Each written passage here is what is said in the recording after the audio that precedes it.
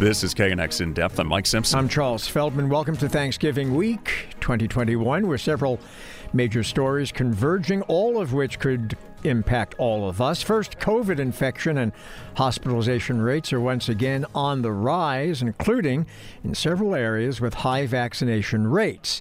Are we in store for another miserable COVID winter? Then, if you're hitting the road or taking to the skies, it's going to be busy. We have some recommendations to make your trip a little less frustrating. And for those of you who are driving, brace yourself. Well, yeah, you know it. Gas prices showing no signs of coming down, and it could get even worse in the new year. Thanksgiving around here could involve strong winds, high fire danger, rolling power blackouts. So we'll head to Ann Arbor, Michigan, where at the start of 2022, feminine hygiene products like tampons must be available in all public restrooms, and they need to be free. And then there have been more sightings of the missing Chinese tennis star. She appeared in a video interview today, but it's not enough for a lot of human rights activists to be sure that she's actually safe. So let's get this straight about Thanksgiving. So we've got, COVID on the rise in some parts of the country. We've got potential high winds. We've got potential rolling blackouts. Sounds like fun. Yeah, and then there's their family members. That is the family. Yeah, wow. That's what you really have to look out for. Trust me. We start with COVID on the march again, just in time for the holidays. Dr. Robert Kim Farley, professor of epidemiology and community health sciences at UCLA previously. He served as director of the Division of Communicable Disease Control and Prevention at the LA County Public Health Department. Doctor, thanks for being back with us. Mike, Charles, it's good to be back with you. So, COVID cases in many parts of the country, and not just cases, not just people apparently testing positive, but people going into the hospital and people who are getting sick, and they're not all, although mostly, but not all unvaccinated, right? That's correct. But again, the vast majority are, in fact, unvaccinated. There's about 6 times higher number of cases in the unvaccinated compared to fully vaccinated, and 12 times higher deaths in the unvaccinated versus fully vaccinated. And is that just basically what is going to happen? This is going to move around in the communities that don't have their shots, and it's just probably going to get worse over the winter as we're inside, or people are coming together to celebrate. And unfortunately, it kind of is what it is unless you do get your shot. And if you have yours, get your booster, right? That's exactly right. Those are very good, important points that you're bringing up. I think that this is really a pandemic of the unvaccinated at this stage. And people should recognize if you are unvaccinated, this virus will find you. Is it just, though, a pandemic of the unvaccinated, or increasingly are we seeing it being a kind of maybe sub-pandemic of the unboosted? Well, the vaccines do have breakthrough. That is correct, especially with this Delta variant. But fortunately, it is breakthrough with some infections, but not to usually serious disease or death. So I think that's the important take-home message for people, again, if they're wavering about getting vaccinated. And they're hearing, well, there's breakthrough infections. Yes, you may have breakthrough infections, but you will be either asymptomatic or mildly symptomatic. It won't be this life-threatening illness that we see people hospitalized in ICUs and ultimately even dying from disease. What are you looking forward to once we get past, the winter? Is it when we hope these pills will be approved? Because then it becomes a matter of, even if you break through or, you get a bad case of this, and if you test early enough, and if these pills work, you can get to your doctor, you can get one of these. And is that really our way out of all of this with vaccines plus the treatment? Well, I am really encouraged about some of these medical breakthroughs that are being done. I think the biggest medical breakthrough has been vaccine, though. I mean, we've got a highly effective set of vaccines.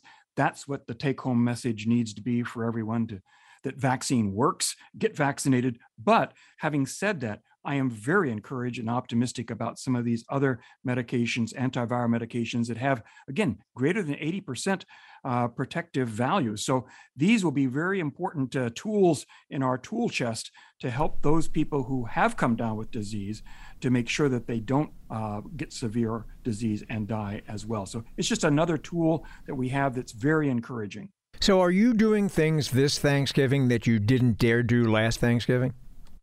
Well, we are having, for example, our family over for a small, gathering.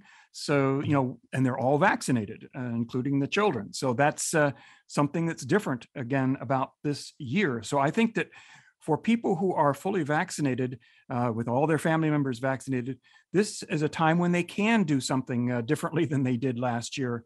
But again, for those who are not vaccinated, this time is particularly worrisome again, where we can see upticks in numbers of cases as the cooler weather comes. People are indoors, people are traveling more now and going and visiting to family and friends. This will probably result in some increase in numbers of cases. I am optimistic that it'll be a modest increase as compared to what I call the viral tsunami of the back-to-back vacations and holidays we had last year. But it's something to be concerned about because there's still many people who are unvaccinated.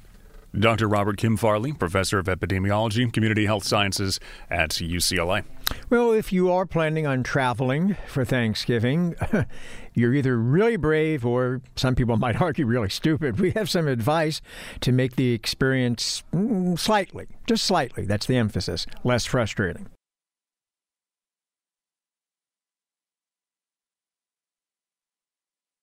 You're listening to KNX In Depth with Mike Simpson. I'm Charles Feldman. Still to come, Jerome Powell looks to be keeping his job as chairman of the Federal Reserve. What does it mean to your money? Before that, if you're looking to add a new level of uncertainty and excitement to Thanksgiving, how about the power going out because of rolling blackouts? Right now, though, if you're brave or foolish enough to be heading out on the road or to the skies for this Thanksgiving, you will be joined by millions of Americans eager to get back to family and friends for the holidays, and you will be relying on a very severely overtaxed and also understaffed transportation system. Joe Brancatelli, business travel and airline industry analyst, founder and editor of the business traveler advisory site joesentme.com. Joe, welcome back. Appreciate it. Thank you. Nice to be here. I'll be going nowhere for the Thanksgiving holiday. Smart guy. Smart man. See, everybody, you got to listen to the experts. If Joe the is saying, travel guy is right, staying home. If the travel guy is not going anywhere, guys, don't just stay home. But if they do decide to venture out, Joe, let's take it a couple of things at a time. Some airlines we have been noticing, can't help but, are in the news a lot with delays and screw-ups all over the map. Are there certain airlines that, if you can, perhaps you want to maybe give your business elsewhere? Well, let me say it, maybe come at it this way, Charles. If you're still thinking about who to fly this weekend, don't fly. So don't worry about having a choice. But in seriousness, you've booked a flight probably now, and it's on American or United or Delta or Frontier or Southwest, who knows. And I would say it's an equal chance of being screwed by any of them. Because, Charles, as a pilot especially, you know how the world works. You can't fly a plane without pilots. Airlines, especially during the holidays, and especially this holiday, literally schedule flights they know they cannot fly. And they hope that pilots and flight attendants and various other people they need to make the system go will pick up extra flights because they're offering a bonus or because they're bored on the day before Thanksgiving. For years this has been happening, and the airlines have gotten away with it. But people now remember we gave them about $80 billion to make sure they would have enough staff. Now they don't, so that whenever this happens, and my guess is it'll happen to one airline or another in the next week. We notice because we paid them not to do it, and yet they do it this way.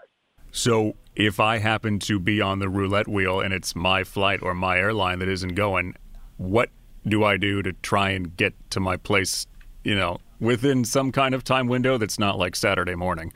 Right. And Mike, you hit on the key point of why this holiday is different than any others, with all due respect to Passover. Thanksgiving is the one time of year that A, everybody celebrates. It is a secular holiday. And B, everyone must be at table on Thursday. Nobody celebrates Thanksgiving on Wednesday or Friday. So the system is being asked to deliver people on Thursday. That's part of the other reason why we have problems. What can you do if your number comes up on the roulette wheel? Start before it comes up. Carry on if you can. Your life is much easier if you don't have to worry about your checked baggage, too. Have a plan. I'm sorry, go ahead, Charles. I was going to say, what about, I know I've had some issues in the past few years with airlines, and what I found to be very effective, more than going to the gate person who normally kind of looks at you like a deer caught in headlights and like, oh, what do you want me to do about it? I found that mounting a Twitter campaign against the airline has proven to be very effective, at least for me. You need to use every channel available to you. Twitter, make sure you've downloaded all the apps, not just from the airlines, but from the airports. Social media beyond Twitter, calling if you can, going to the gate if you can. But the most important thing, Charles, have a flight plan. Have a plan B. If you're trying to get to Des Moines for Thanksgiving and you're booked on some flight connecting somewhere to Des Moines, make sure you know the other flights that connect to Des Moines from LAX or perhaps Burbank, where you're flying from. Don't rely on the person you're looking to help for to try and figure it out. Say, here are the 5 flights I know that are going. What can you do for me? That really does help if you have your own answers. I know they should have the answers, but have your own answers. It's better that way. Joe Brancatelli, business, travel, and airline industry analyst, founder and editor of JoeSentMe.com, and he's not going anywhere for that. Okay, and let's say some of you have decided after listening to Joe, you know what, I'm not going to fly anywhere. I'm just going to go by car. That's right. Yeah, here's a problem with that. It's going to cost you an arm and a leg when we come back.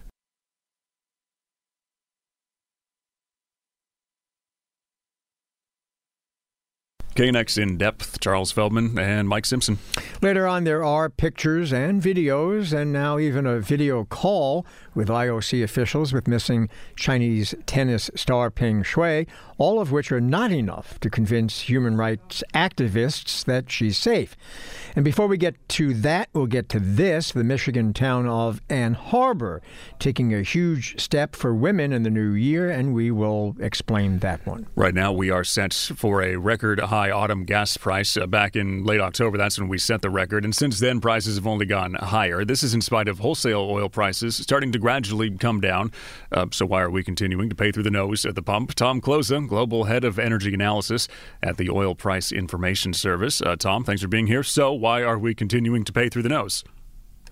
Because California moves very, very slowly. And I have a hunch that you're going to wobble lower for the next 60 or 75 days, but you're going to wobble to a new launch pad for 2022, because that's going to be the problematic year for the country to a great extent. But for California, it's already started. You are probably guilty, or the industry is guilty, of over-rationalizing refining assets that they thought were going to be stranded in the next few years. So combination of expensive crude, expensive ethanol, higher wages, not as many convenience stores, higher freights. You'll see a little bit of a break, but don't get used to it, because you're going to have another surge basically in the February to May period. But, a lot of people here in California, politicians included, think that we're kind of being played perhaps by the industry. Are we? Well, I don't know if you're being played. I mean, if you look at the regulations, it's pretty clear that there's an adversarial relationship between the government and people who want clean air and the oil companies. So it's clear that unless refiners can really spend a lot of money and decarbonize their refineries, they've got to get out of town. So I think, it's kind of, there's no such thing as a free lunch. If you want to get rid of carbon and you want to clean up the air and clean up the environment, there is a price attached to it. And California has expensive real estate, it has expensive assets. It's a long way to bring product from Korea or Singapore or whatever. So these are the consequences you're going to have to deal with in what is going to be a wild 2022. When it comes to, prices, there's all these different opinions or takes or analysis and what happens. Is the only thing that actually brings it down is people driving less, because it's just tied to demand at the end of the day. Everybody wants gas right now, so they're going to charge us for it. And then if nobody's driving, they'll lower the price a little bit. Yeah, that'll drive it down. Cheaper crude oil prices would drive it down because refiners will be able to make some money. Remember, we closed a couple of refineries in Northern California last year or during COVID, and there's consequences with that. Now, here's some good news. Later in 2022 and 2023, there's quite a bit more global refining capacity that comes online. Southeast Asia, again, Korea, probably the Middle East, and they'll probably start sending some of their gasoline to the West Coast. But between, let's say, the dead of winter and the last third of 2022, you guys got a problem. Just not enough refineries there, people driving probably closer to 2019 levels, but not quite there.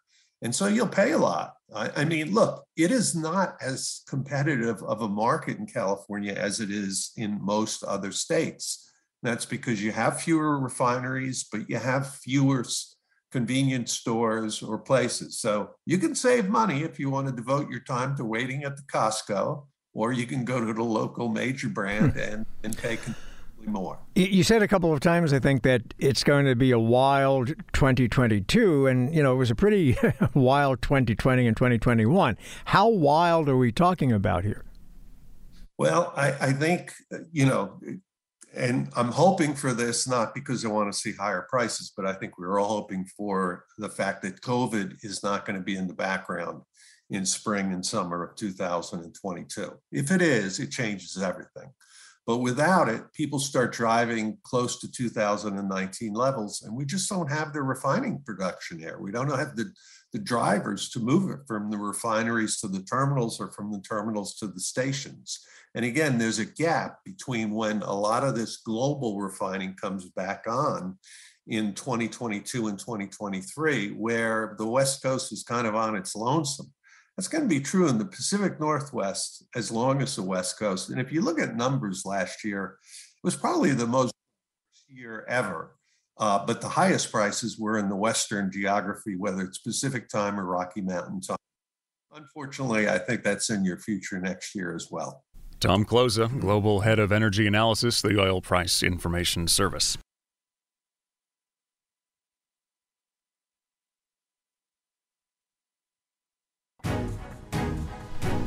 This is KNX In Depth. He's Mike Simpson. I'm Charles Feldman. Thanksgiving in Southern California, sunny and 80 degrees. Ah, yes. But also winds and high fire danger. So that's what we expect as we go from Wednesday all the way into Friday. And because of some of that, we could be dealing with preemptive rolling blackouts. Yeah, Thanksgiving in paradise, huh? Southern California Edison, which already had to cut off power to a little under 4,000 customers over the weekend during this last Santa Ana wind event, is now warning people that power cuts to reduce the risk of fire ignition could be a possibility for Thanksgiving. Loretta Lynch is a regulatory attorney and former president of the California Public Utilities Commission. Welcome back, Loretta. So I was saying to Mike before, the good news is the turkey will be out of the oven, but we may not be able to see it. So I thought last year, or maybe it was the year before, Governor Newsom said that this was outrageous and that power companies in 2020 or now 2021 California shouldn't be doing rolling blackouts. Whatever happened to that? Hey, Charles, thanks for having me. Whatever happened to that? It sounds like a lot of talk. The problem here is these power shutoffs do not need to happen. The problem is the PUC, our state regulator, should have required Southern California Edison to maintain its system properly, and they didn't. This isn't just about weather. These shutoffs are not happening with LADWP or Santa Ana or Pasadena. All of those are local and publicly owned electricity systems, and they maintain their wires. The problem here is the PUC has let Edison off the hook, and we are all going to pay for that. So how do we get them back on the hook? Because to Charles's point, I mean, it's now been years and years and years that people have been saying, and the companies have been saying, we're going to do more and we're going to clean up the areas around the lines, and it's a work in progress and we're getting there. Well, how long until we actually get there, if ever? Well, once again, it's a failure of the regulator. The PUC has rubber stamped Edison's wildfire plans and all the private utilities' wildfire plans without first making sure that they work or that they're cost effective. And we see the results. The utilities to this day have still failed to repair and maintain their systems properly. But your listeners have a chance to weigh in on changing the PUC's lapdog approach. And that's because the governor is going to appoint a new PUC president by the end of this year. So they can call the governor's office and their state senator's office, because their state senators are going to need to confirm this person, and tell them that the new PUC president needs to be a bulldog, not a lapdog, and needs to hold the private utilities accountable finally for their wildfire plans and make sure that they work based on fact and not based on utility influence. So let's say you have 10 guests over, all, of course, fully vaccinated, for Thanksgiving dinner. And just as you're about to cut into the bird, the lights go off. There's no power. You can't do anything. Is there anything that the individual can do in terms of, I don't know, can you get money back? What can you do? At this point, the PUC is not making the utilities pay real families and real businesses who have real problems from these utility shutoffs. They are not holding the utilities to account. So yes, people should call the governor's office and their state senator's office and say, we want to be paid back. But frankly, we shouldn't be put in that position to begin with, because we all know how big of a problem it is now, because we've all felt it. So ultimately, you got to change the system to change the problems that we're all going to be subject to come Thursday. Who decides on the levels for when the shutoffs happen? Because, look, super high winds, very, very dry. A lot of us can understand that. We don't want fires. But I think up north, PG&E's been taking heat because they've actually taken them wider or lowered the bar, however you want to phrase it. And people are saying, well, this doesn't warrant doing what you're doing, and it's happening anyway. Well, that's the problem. The PUC is letting the utilities decide in the first instance whether they need to shut off without making a showing to the PUC that they actually need to. So between the PUC allowing the utilities essentially to regulate themselves and approving wildfire safety plans that don't make the system safe, we've got a real problem. And that is what has to change, because the PUC is allowing these private utility companies to prioritize replacing power poles, which have never been shown to cause a fire, instead of physically inspecting each and every transmission line, like the public utilities do. And so until we inspect the lines and make sure they're safe, we are always going to be subject to the utilities covering their you-know-whats and shutting us off preemptively. Loretta Lynch, regulatory attorney, former president of the California Public Utilities Commission. Coming up, the city of Ann Arbor, Michigan, about to make life a lot more comfortable for women.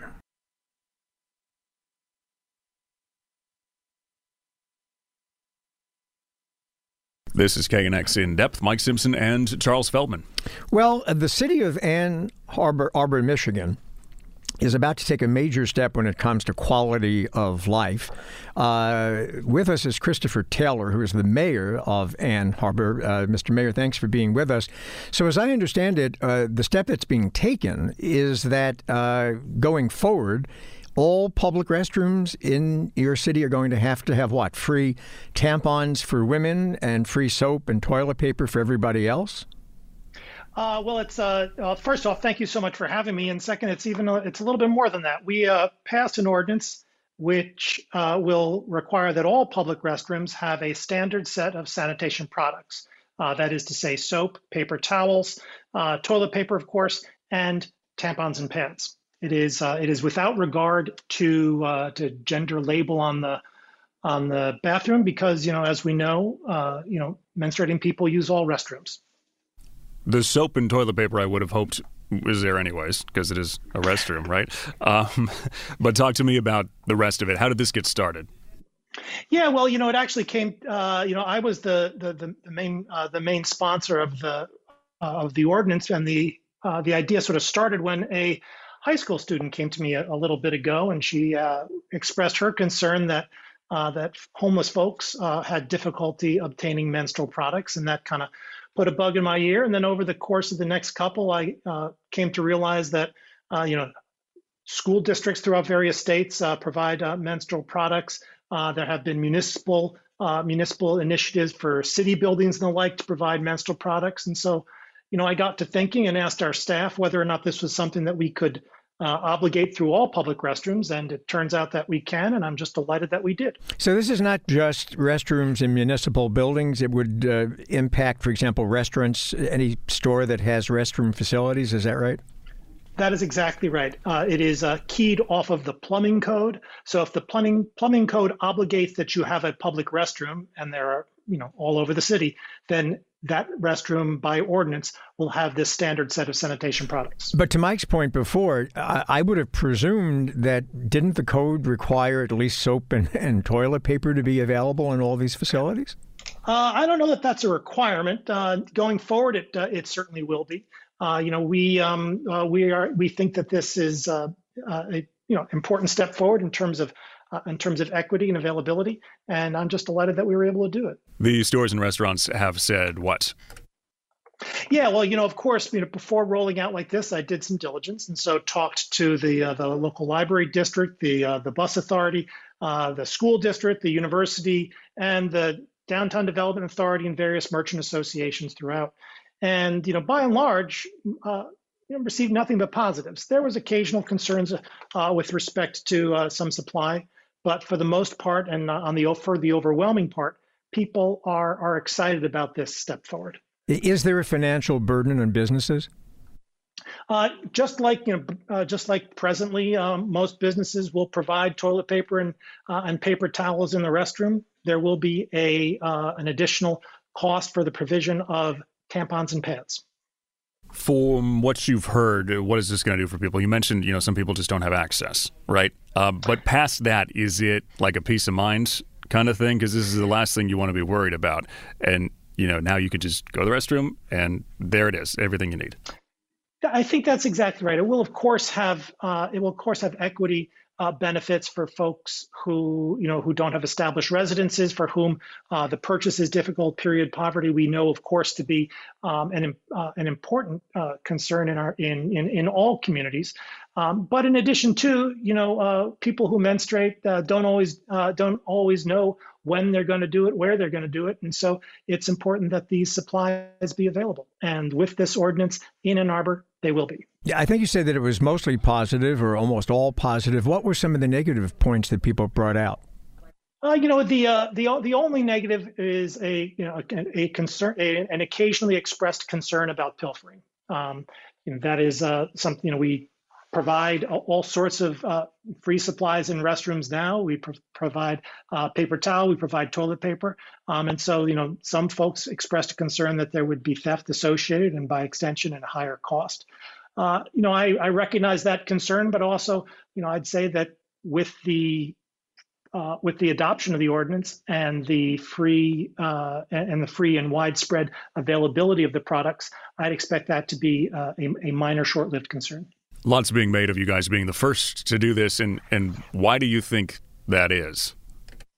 That's an excellent question, and I don't know the answer to that. It seems like a perfectly reasonable thing to do. People menstruate, right? And it is important that we as a society understand that, engage it, and the availability of menstrual products is a fundamental human necessity. I'm confident that with this initiative passed and with the positive response that we've received here and throughout the country, I expect that other jurisdictions will do this as well, and I couldn't be more delighted. When does this all go into effect? This rolls into effect January 1, 2022. To your last point before, do you think some lawmakers or just people that would think about trying to push something like this through, they're still skittish about it for some reason, or what is it? Because like what you said, this is what humans do, it's how it happens. That's exactly right. I don't know. I mean, obviously,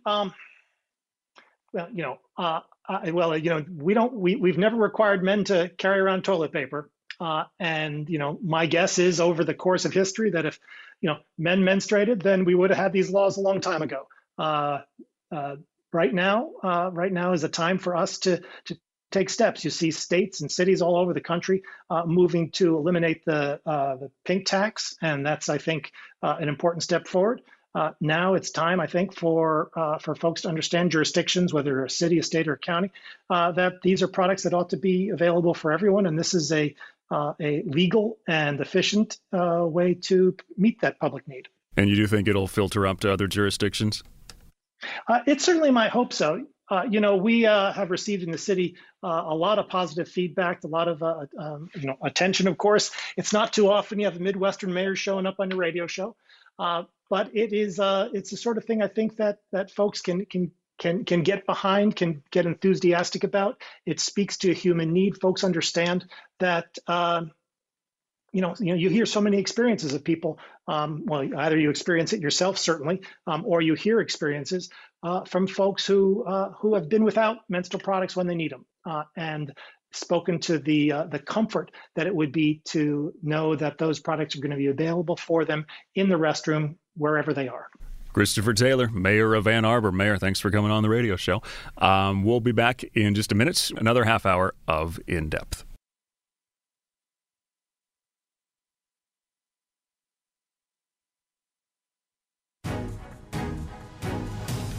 This is KNX In Depth. I'm Mike Simpson. And I'm Charles Feldman. Federal Reserve Chairman Jerome Powell has had the bad luck of having to guide the American economy through the biggest disruption it's experienced in at least a century. And even after that, he's coming back for more. Powell's been officially nominated by the president to keep his job overseeing the Fed. Question is, what does it mean for your financial bottom line? Stephen Leisman, senior economics reporter for CNBC. So, Stephen, the reaction today was what? Firstly, the markets seemed to like it, and then kept turning. Yeah, they absolutely loved it, and then they hit a brick wall about 3:40 Eastern time and had a second thought about it. I think what we saw first thing in the morning is the bond market had an attitude about Powell, and that meant somewhat faster rate hikes. Of the two candidates being considered by the president, Fed Governor Lael Brainerd and renominating Powell, Powell was seen as the one more likely to go a little faster in terms of taking back the pandemic emergency assistance. So the bond market read this in a certain way. And then you had the president come out there with Powell and Brainerd. Of course, he appointed Brainerd as the vice chair instead of the chair. And they all talked about inflation. So the idea was, hey, maybe that means Fed policy is going to get a little more serious about battling inflation. The progressive wing of the Democratic Party, not too thrilled. No, you had Elizabeth Warren come out and say she's going to oppose Powell. What's interesting here is it's not really about monetary policy or the interest rates. Where the progressive part of the Democratic Party is concerned is that Powell has allowed some reforms to the Dodd-Frank banking regulations, which, as you remember, were put in place after the financial crisis. And he's allowed some of those rules to be eased a bit. And, of course, Brainerd dissented on those decisions. So she's thought to be tougher on the banks, also a little bit more likely to allow the Fed to begin to review banks for the potential climate change risk. This is a tremendously controversial topic, the extent to which the Fed should get involved in this. But Brainerd has indicated more of a willingness to start to look at what would happen to the banking system in the event there were losses related to climate change to the people that they're lending to. Yeah, when it comes to that kind of stuff, how much is the Fed involved in that people don't even realize? Or maybe they just kind of have this like amorphous view of it. Yeah, they're doing something with like top-down approaches, but I don't really get into it. Yeah, sometimes that's the way I feel about it, too. I mean, it's it's a little unclear, and this is sort of history in the making. What is the involvement of a central bank when it comes to climate change? And I'll give you a very simple example, which is you have a bank that you regulate, and let's say all of their loans are in a flood zone. Well, how should that risk be evaluated? You could make an argument that the central bank should be involved in assessing that kind of risk if there's going to be more floods, or in your cases out there in the West, more fires. How do we evaluate the banks? But this is unproven ground. We don't know what the answer is going to be. The Europeans have been quite a bit more aggressive than we have here in the States. But the Federal Reserve just joined a group of central banks who are looking into these issues. These are early days, and of course, it's very controversial politically for the Federal Reserve to get involved in this. You mentioned Elizabeth Warren saying she's going to oppose it. Is there any, in your view, possibility that it could not get through Congress? I don't think so. Political calculation is second in my expertise to economic calculations. But what I'm hearing at the moment is that there are the votes out there, and that's actually one of the reasons why President Biden probably went with Powell. There were more Republican votes out there for Powell. There were a whole bunch of Democratic votes out there for him. A few Democratic senators did step forward even before the nomination. Warren was among them. Merkley was another. Sheldon Whitehouse was a third, who said they're not going to vote for Powell. But those are probably counteracted by getting the Republican votes on board. So the president does not have to use a whole lot of his political capital in order to get the Fed chair through the Senate. Stephen Leisman, senior economics reporter at CNBC. Thanks. Tennis Chinese star who vanished after criticizing a leader of China's Communist Party has reappeared, kind of.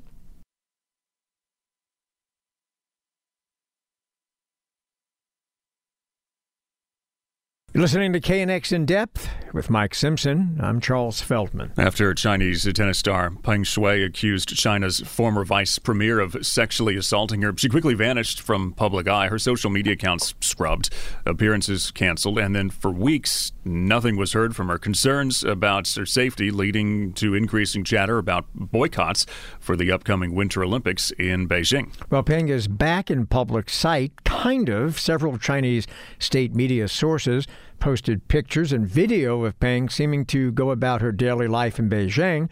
And today she was reportedly on a video conference call with IOC leadership. Now, we have two people here to talk with us about this still developing story. Matt Futterman covers sports for the New York Times, and Maya Wang is the senior China researcher at Human Rights Watch. Both of you, thanks for being with us. Matt Futterman, let's begin with you. These appearances, both audio and visual, are people still incredulous about her situation? I think people are sort of relieved that she's alive and visible. That brings some sense of relief and seemingly, safe to a degree. But I think there's still a lot of concerns about just how free she is, whether she can speak freely, whether she can move freely, because none of that really gets discussed in any of the appearances. The ones, and most of them, she's not speaking in, and so I think there's still a lot of questions about that. What is the IOC saying about this call? Because there wasn't much in there that explored any of this either. So if China's hoping by, getting that to happen, this is going to go away, I think it's just going to lead to more questions. So that's not going to work. Yeah, I think the IOC's position is, well, look, we're this intermediary between different countries that have great disagreements about how free people should actually be. And, so they think that they've sort of done this great piece of quiet diplomacy, establishing her safety. She's a three-time Olympian, but there's a lot more that a lot of people, particularly the Women's Tennis Association, the Women's Professional Tennis Tour, has been trying to establish, and they still haven't spoken with her, as far as I know, and haven't been able to reach her through any number of ways that they've been able to reach her in the past. Maya Wang, what do you think the end game for the Chinese is here? Well, I think for the Chinese government, they just want the issue to go away, that people no longer ask any questions about whether or not her rape allegations were true. And for that to go away as soon as possible, especially before the Olympics.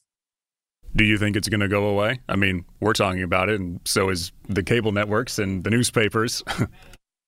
Well, I think it depends on how the Chinese government is going to respond to continued concerns about Japan's safety in the media. And as you can see, the Chinese government has become quite sophisticated in these kind of proof of life videos that they are showing to the world.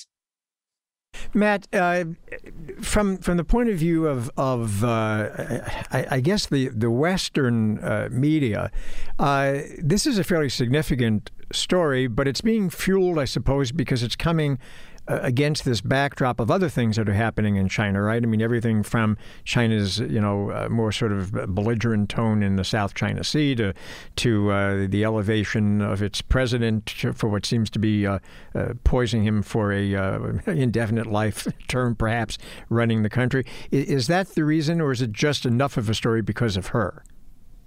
I think it would be just enough of a story because of her, but it's one more thing that the Chinese have done. I mean, you didn't mention putting down pro-democracy protests in Hong Kong, treatment of the Uyghurs. I mean, all of this stuff is, very troubling to a lot of people outside of China, probably a lot of people in China. I don't know. I've actually never been to China. I'm not a China expert. But I know it's troubling to people in the Olympic community because this is where they're bringing the Olympics in February. And, this is the original sin, but the early sin of the Olympics, which they've really never lived down, is coddling Hitler back in 1936.